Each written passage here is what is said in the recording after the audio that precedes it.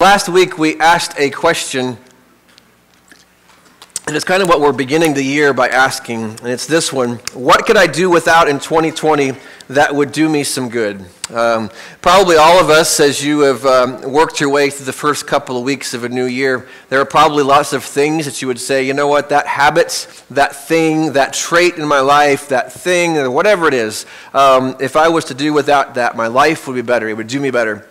And so last week, we introduced this theme with the idea of self-reliance. Now, not a healthy self-reliance where you take care of yourself and you maintain a lot of those things, but we kind of emphasized that there can be a spiritual self-reliance in which my posture before God is one of very much a stiff arm, where God, I've got it. I don't need your help. I can do all the things, even the good things that God calls us to do. I try to do them without His help, without leaning upon Him, without trying to stand in Him, as we sang of earlier. And so we use this picture of a tree that's really, we've got to be a people who have roots, that we've got to pause and open our life up to allow the roots of our lives to reach in to the love, to the grace, to the truth, to the person that is God. And so we introduced that last week about an unhealthy self-reliance, that if we were to do without that in our lives, we would be all much better off for it.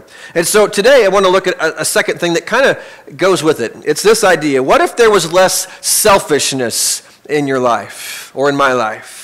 If that was true, if there was less selfishness in just my relationships, if I was less selfish in my marriage or in my family or in friendships or wherever it may be, there would probably be more of me that I really like, because selfishness doesn't usually bring out the best in us, if we're honest, right? So I want to show you this little video. It's only like 12 seconds. Actually, I'm going to show it to you twice. There's no sound to it. I just want you to watch this. The guy that you're going to see in the red hat somehow has lost his shoe in the water, and he's trying to fish it back to the shore, okay? So watch this if you would, okay? Yeah. Okay.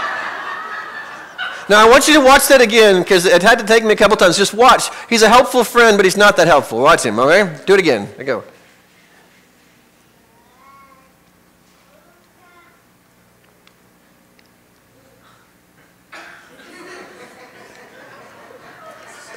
All right, now, I think he's trying to be selfless there, right? I'll get in the water, I'll get your stick for you. But that doesn't fix it, right? So we all have friends like that. We have people, maybe we are that friend. I don't know. I'll get your stick, but I'm not going to get your shoe for you. That just made me laugh, because I think oftentimes he means well. He's helpful. He's trying to be a helpful friend. And I think for me, the less and less selfish I become, in all of those key relationships and all of those key things that we face in life, the better husband I am, the better friend I am, the better dad I am, the better person I am. And I like the person in the mirror that is less selfish. And so less selfishness in our life would probably do us all a little better. And so let me contrast it this way. Last week we talked about the idea of being self-sufficient. That self-sufficient says I can and will do it myself, right? Now that can be a negative thing, or I can even say that to God, that I'm going to do all these, I'm going to try to be a good Christian by myself without your help in my life. And so we kind of dealt with that. But today I want us to think about this. It's kind of similar, but it's different. I can and will do it for myself. Now, self-sufficiency can have a very healthy and good dynamic to it, but selfishness rarely has a healthy dynamic to it. It doesn't do much to help anybody else, because selfishness really just takes it all from me, looks at it all about how is it going to help me, build me, be good for me. And so selfishness is one of those things that we would all be better off with less of in our life. And the scripture is clear on that. You walk through the Bible and throughout its pages, both through example and through teaching, it's always trying to nudge us in the direction of less selfishness in our life.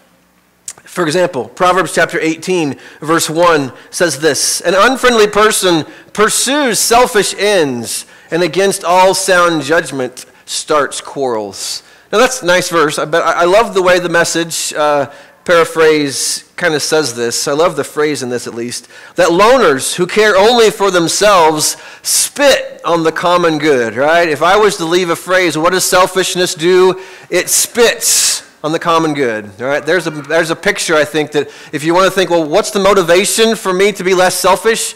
It's because every time I'm selfish in my marriage, I spit on the common good that this marriage could have, or my family, or my workplace, or my church, or my neighborhood, my community, wherever it may be. And just that picture of the audacity of spitting on what could be good, but because I do that because it's only about me. And so selfishness never produces good things. The book of James echoes that in James chapter 3, beginning in verse 13. James gives us this contrast in this passage about good wisdom, earthly wisdom, and godly wisdom. And in contrasting these things, selfishness becomes this issue. Selfish ambition is the word that it uses. Listen to what James says in James chapter 3 and 13, verse following. It says, "Who is wise and understanding among you? Let him show it by their good life, by deeds done in the humility that comes from wisdom." And then he goes on to contrast the other side of that. What's the opposite of this good wisdom that James is talking about? Verse 14 says, "But if you harbor bitter envy and selfish ambition in your hearts, do not boast about it and do not deny the truth. Such wisdom does not come down from heaven, but is earthly, is unspiritual, is demonic." And so James warns us that there's this selfishness that can just set in that makes it all about me and what I want and how it's going to serve me, please me, enhance me. And he goes on and finishes it in verse 16. "For wherever you have envy and selfish ambition," what follows that? What's the fruit of that? "There you will find disorder and every evil practice."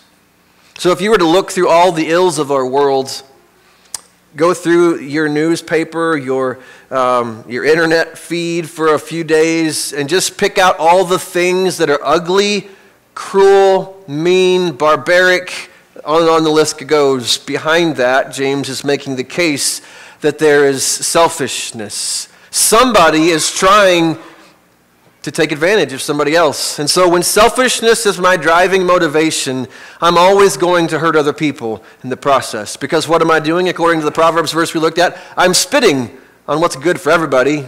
I just want what's good for me.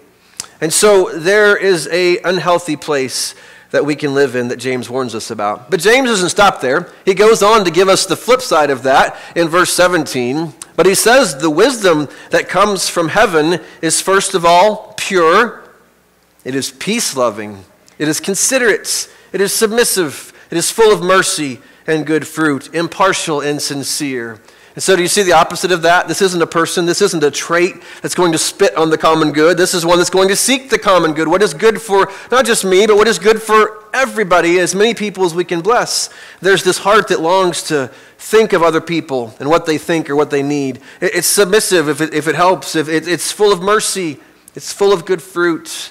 It loves peace. And so there's this beautiful picture of this contrast of the version of me that is less selfish and the fruit that comes from it.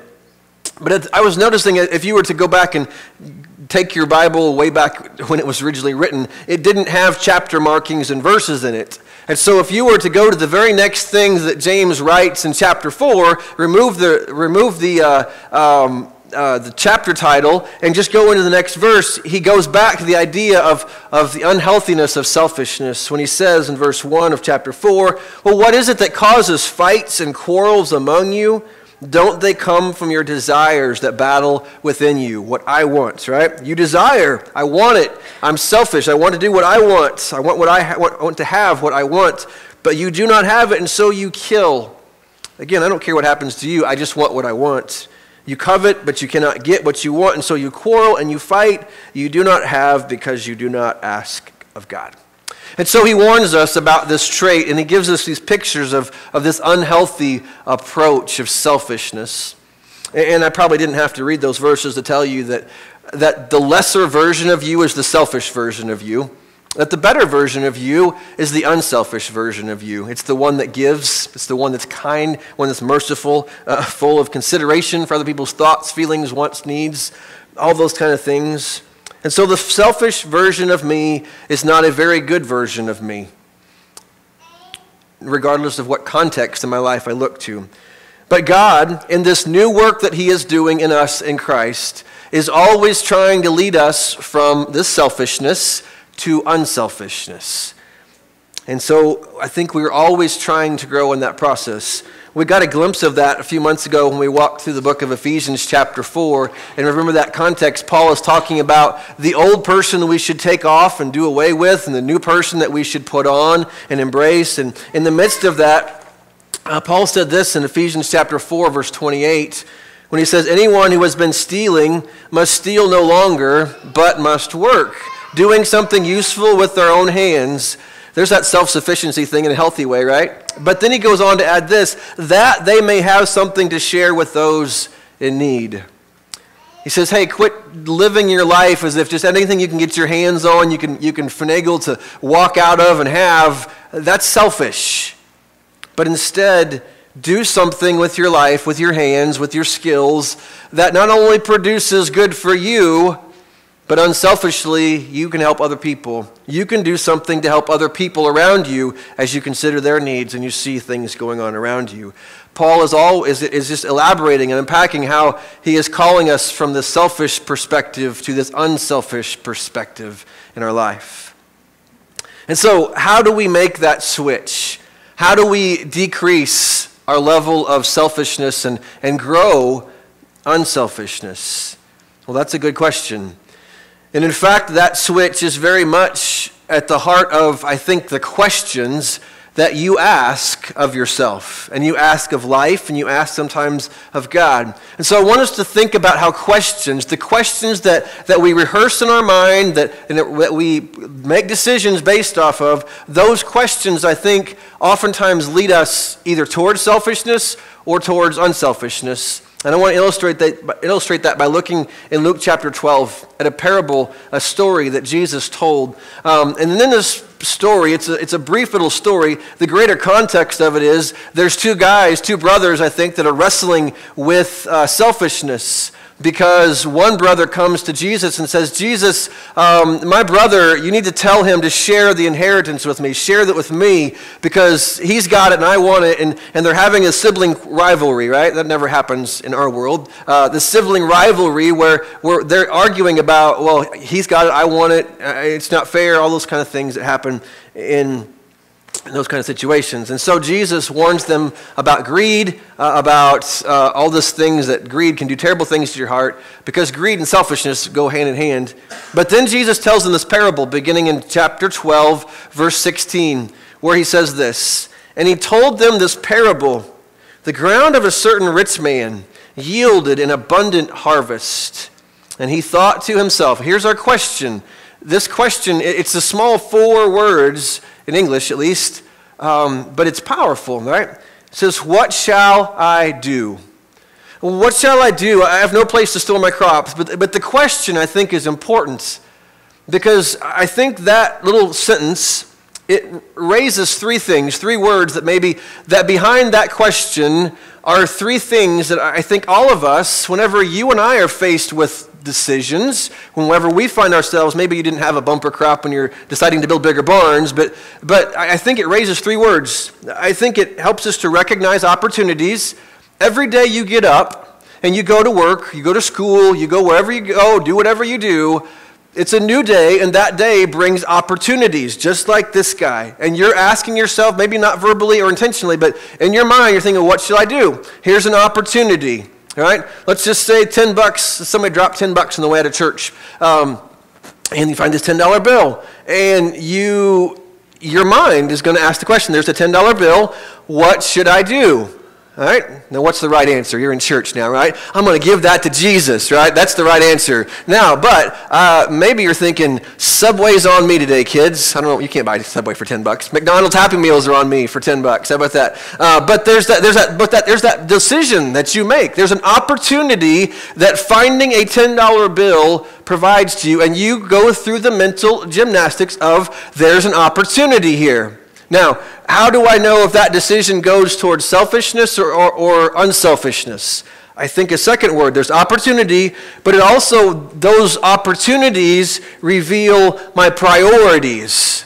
my priorities, because I go from, okay, there's an opportunity. My decision about what to do with that $10 bill has a great deal to do with my priorities, right? If I want to go help somebody, if I've been looking and thinking, oh, my neighbor's got a need, that $10 could help them. Or if my priority is, I'm really hungry for fast food, that feeds my desire. Now, there's nothing wrong with fast food. Yes, there is. But I'm not trying to be down on that. There's lots wrong with fast food. Go with me on that, okay?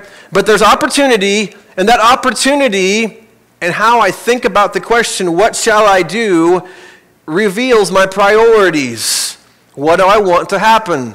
And the reason I have those priorities is the third word that I think, and I don't know if this is really a word or not, but I'm going to say it because it fits my little acronym here, but sovereignties. Sovereignties. In other words, who's ruling over your life?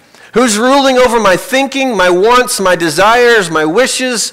You see, that opportunity gives me a chance to demonstrate what is a priority to me, and that priority is set by who's ruling, who's the sovereign over my life.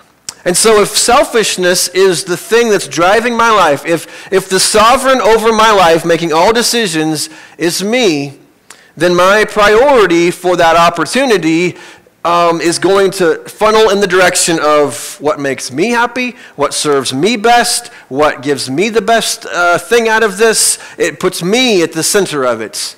Versus, if Jesus is the sovereignty over my life, then all of a sudden my priorities and that opportunity may lead me to do something different with that. And so as I look at those three words of opportunities and priorities and the sovereignties, I want you to listen to the rest of this story that Jesus tells, because he asked the question, well, what shall I do? I have this incredible opportunity. But what you're going to see as you keep reading is that you find out quickly what his priorities are. And the reason he has those priorities is because of the sovereignty he has over his life. And you're going to very quickly, there's a pronoun in there that keeps showing up that shows you who the sovereignty over his life is. And it isn't the Lord. All right, I'll give you that clue. Listen to what it goes on to say, verse 18. Then he said, "This is what I will do. I will tear down my barns, and I will build bigger ones, and there I will store up surplus grain, and I will say to myself, you have plenty of grain laid up for many years, so take life easy, eat, drink, and be merry." But God said to him, "You fool, this very night your life will be demanded from you.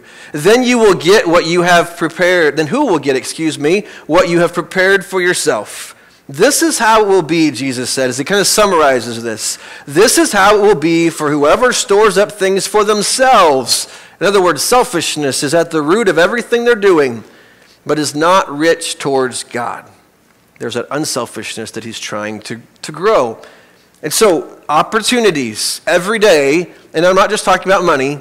There are time opportunities. There are relationship opportunities. There are service opportunities. There are all kinds of opportunities that come your way and my way. And so what I do in those moments of opportunity is going to be dictated by my priorities, and my priorities are going to be led by really who is the sovereign, who is the ruler, who is the leader over my life. And so our goal, if I'm going to move in the direction from selfishness to unselfishness, is I have to learn to allow the Lord to be really sovereign over this opportunity in my life. And we oftentimes think in big terms with that, but I think that is very much a moment-by-moment thing in our life when it really comes down to it. And so I just want you to note two things here. I want you to note, number one, the power of a good question. Because that, if you were to look at that whole passage that we just read that Jesus told in that story, the question, what shall I do, is not really a big, beefy part of that text, but it's really crucial, right? Because everything that happens after it is determined by that question, what shall I do with this opportunity? And all of a sudden, his priorities are revealed because show who's really in charge of his life. It's himself. He's just building for himself, so he's comfortable, so he's happy, so he's got plenty. And he's not ever giving thought to, maybe I could bless someone else through this. And that's another sermon for the day. But I just want you to highlight and see the beauty and the power of a good question. Because if you're going to move from selfish to unselfish, I think we have to ask ourselves good questions about the opportunities that we face, right? For many years, the little question, or the little bracelets and jewelry, the WWJD statements, what's the question, right? What would Jesus do, right? That's a question that's meant to try to lead you in a certain direction. What would Jesus do in this opportunity? If he was standing here, what might he do in this situation? And so we ask ourselves good questions, I think, and when doing so, I think they lead us down a path. If we're asking good, godly questions, they're going to lead us down a path that is going to take us from selfishness to unselfishness. And so in that moment, with that little question, that farmer stood at a crossroads. He stood at a fork, and he made a decision. He made a decision to go in the direction of self versus what Jesus is warning them in that passage. Both brothers, look to the one that's unselfish. Look down the other path. And so just think with me. I just want you to begin to think about the questions that you ask. I want you to see opportunities as they come your way.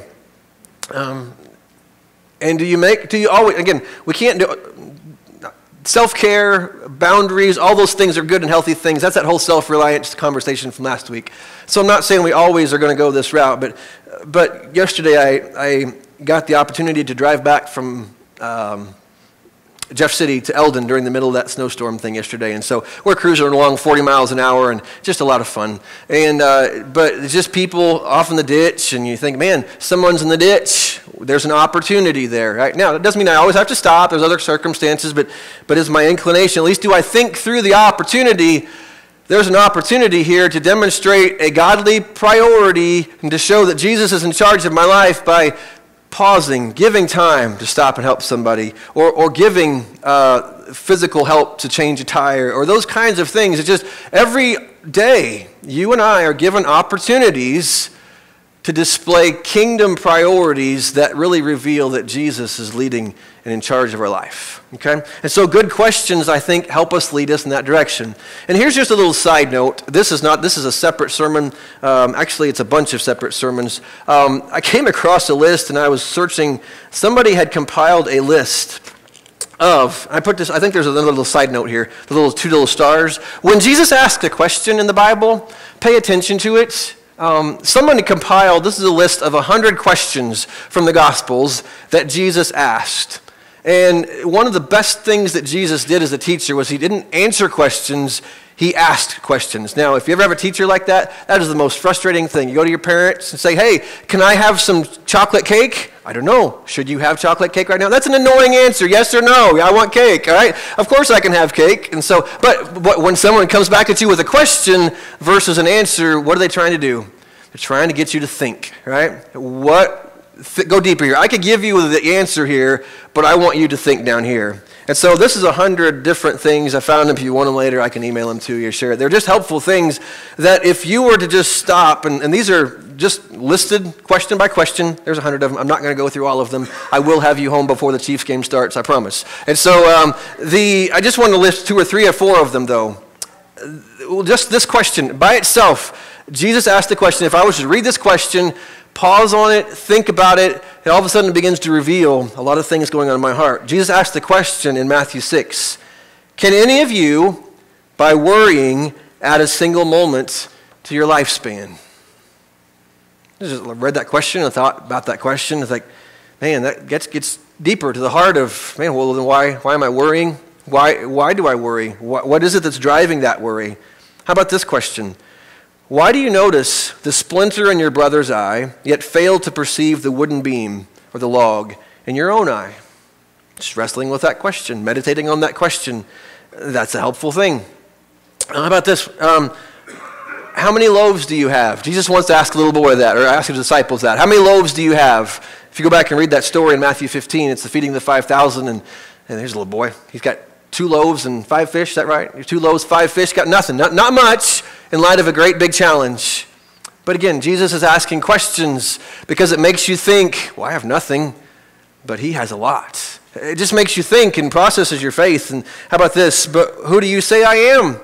Jesus asked in Matthew 16. Or one last one. Matthew 19. Somebody mentioned this a couple weeks ago, I think, in a meditation. I liked it. But why do you ask me about what is good? Somebody came up and said, Jesus, good teacher. And they said, well, what do you call me good for? Only one is good. And Jesus is asking that question not to deny that he's God, but he's causing him to stop. Well, why would I call him good? It's making me think, well, who is this guy, right? It's just driving us deeper. And so I just found that to be helpful to me, that when Jesus asks a question, you should probably pause. When you ever see a question mark in red letters in your Bible, pause there long enough. Don't skip past it. Listen to it, because when Jesus asks a question, even the simple question is story, what should I do? He's causing us to pause and to think, well, what should I do? In light of the truth, that I want Jesus to be the sovereign, to be the Lord of my life, and I want my life to communicate kingdom priorities, and I want people to see that, and I want that to grow in my life, then what should I do? His sovereignty affects my priorities, which deals with how I handle my opportunities, okay? And so questions are important in that process. And so they are very powerful. And last but not least, we'll finish with this, number 2. The final thing is this. So if I'm going to move from selfishness in my life to unselfishness, I have to just realize that the journey travels on the path of good questions. And so 2 questions that I made and I came up with, and I did not rocket science. Rocket science is harder, right? They're not rocket science. Probably earth science is what I'm dealing with more. I know worms and dirt. But they're not rocket science. How about that? They're simple things, but they are things that we often forget. But when I stop and I really think about them, they begin to soften my heart, and they create in my heart a situation where maybe unselfishness has a chance to grow and bloom in my life. The 2 questions are these. Number 1, how has God blessed me? How has God blessed me? An unselfish person probably thinks about that question on a regular basis. A person who chooses to go the path of unselfishness regularly thinks, man, I'm going to go this way because look how good God has been to me. Look at what he's done for me. Look at how he has loved me in spite of all this. Look at how he has showered me with undeserved love and gifts, opportunities, relationships, and on and on.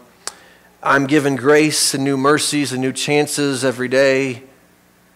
I'm gifted with things to be able to serve and do things for God in this world. And so I think a person who's journeying on the path from selfishness to unselfishness understands that they are blessed, understand that they are loved. They understand that they have been gifted and surrounded by God in many ways. And so they ask that question, how has God blessed me? And that leads then to a logical question here. If God has blessed me, the second one is simply this: how can I bless someone else? How can I turn around and just do the same thing that God has done to me in someone else's life? And if I'm asking those questions and all of a sudden an opportunity comes before me, it's an opportunity maybe it could be in any relational context, right? Your home, your family, your marriage, workplace, it could be anywhere. All of a sudden, if I'm a person who has been meditating upon, well, how has God blessed me? And what can I do in this opportunity to pour back some of what God has done for me into someone else's life? Then how can I bless someone else in this opportunity? And that's how that sovereignty thing affects our priorities, which affects how we handle those opportunities. I have this little acronym. I've shared it with you before. I come back to it. I like to look at the beginning of a year. I think it's by David Ferguson several years ago, 5 ways to bless someone. And I love the practicality of this little acronym that I think if a group of people would just commit to do this, just the wonderful things that would happen in their individual lives. But he used the acronym of, this is how we're going to bless people. And here's the plan to do it. And he starts with the letter B. That it begins his day with prayer. That you pray for the people in your life and the places that you're in. That begins to open up that whole idea, okay, God, today there's going to be people I'm going to meet. There's going to be places I go. There's going to be things I do in the course of my life, school, day, work, whatever it may be.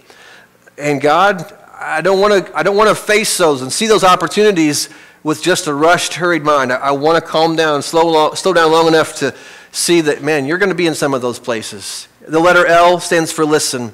I will listen to and discover the needs of others in the places where God is at work. What are we guilty of? Most of us is we're just so busy, we are so stressed, we are so in such a hurry that we don't listen to very well to people. And sometimes those people are very, very close to us in our homes. We're not listening very well. And yet, if I begin with prayer, God, help me today to listen well. Because those opportunities oftentimes come in the form of someone talking about, this is where my life's at. This is a need I have. Here's a struggle I have. Here's a place where my life is just going through a rough patch. And we listen. We eat. Everybody likes to eat, right? We eat with people, but what do meals do? Jesus is always eating meals with people. In fact, and particularly people who need what Jesus has. There's something beautiful about sharing a meal, and I would allow you to insert, go have a Coke or go have a coffee in that spot, okay? It's that act of sitting down long enough where listening happens, where dialogue happens, where relationship happens. And the first letter S is serve. As I listen and as we eat and as I share over relationship and those contexts as it grows, I will respond to the needs of others and help them in practical and impactful ways. I will look for, hey, I heard them say this. I know something that can help with that. I know someone that can help with that. And I will serve them. And the last letter S is story. I will share the story of Jesus and what he is doing in my life with others. That I will simply share, this is where God is helping me with this. And it doesn't have to be some fancy formula. It can be, but it doesn't have to be. But oftentimes it's just, hey, this is where God is walking with me. And as I walk with you in this part of your life and this thing I see, I'd like for you to know that Jesus can help with that. Jesus cares about that. And I'd like to talk with you about how he's working in my life. And I love the simplicity of that because every one of you, whether you are 5 years old or you are 100 years old, you can do that because you're going to meet people and there's an opportunity in that moment that's going to come. And our goal, again, is that the sovereignty of Jesus will affect our priorities and how we deal with that opportunity. And I think this is simply a little way that we can, a formula that we can use to say, hey, what can I do here? What should I do in this opportunity? And so that's the question I just want you to think about today. The good questions oftentimes lead us from selfishness to unselfishness. And so may we ask them well. And so as we finish here today, I just want you to think with me and kind of process this question. What should I do? That is a beautiful question to be asked, should be asked a lot of times in our life, right? That question is a good one to start your day with on a regular basis. What's the next thing that God is calling and inviting you to? Maybe it's just that, come meet with me on a regular basis. Quit being so self-sufficient. Come meet with me. That's maybe what he's calling you to do. Maybe that's your step that you need to commit to. Maybe it's you've just been kind of pushing Jesus off and you need to really put your faith and your trust in him and you learn to listen to him and engage him and find out his ways. Maybe he's been convicting you about, boy, Lord, I need to repent over some things in my life that I'm broken, that I'm resisting you in, and I need to embrace that gift of repentance so that I can be right with you, that I can be right with others. Maybe it's looking to say, hey, I need to be more intentional about just my daily life. I need to learn to bless people. Maybe it's being baptized into Christ. Maybe it's committing to serving in God in some way. It could be a dozen different things. God is always working to lead us to another step of following him, of knowing him, of growing in him in our life. And so as we pray today, I just ask that you would listen well, that you would hear God, and that you would respond to what he is inviting you towards.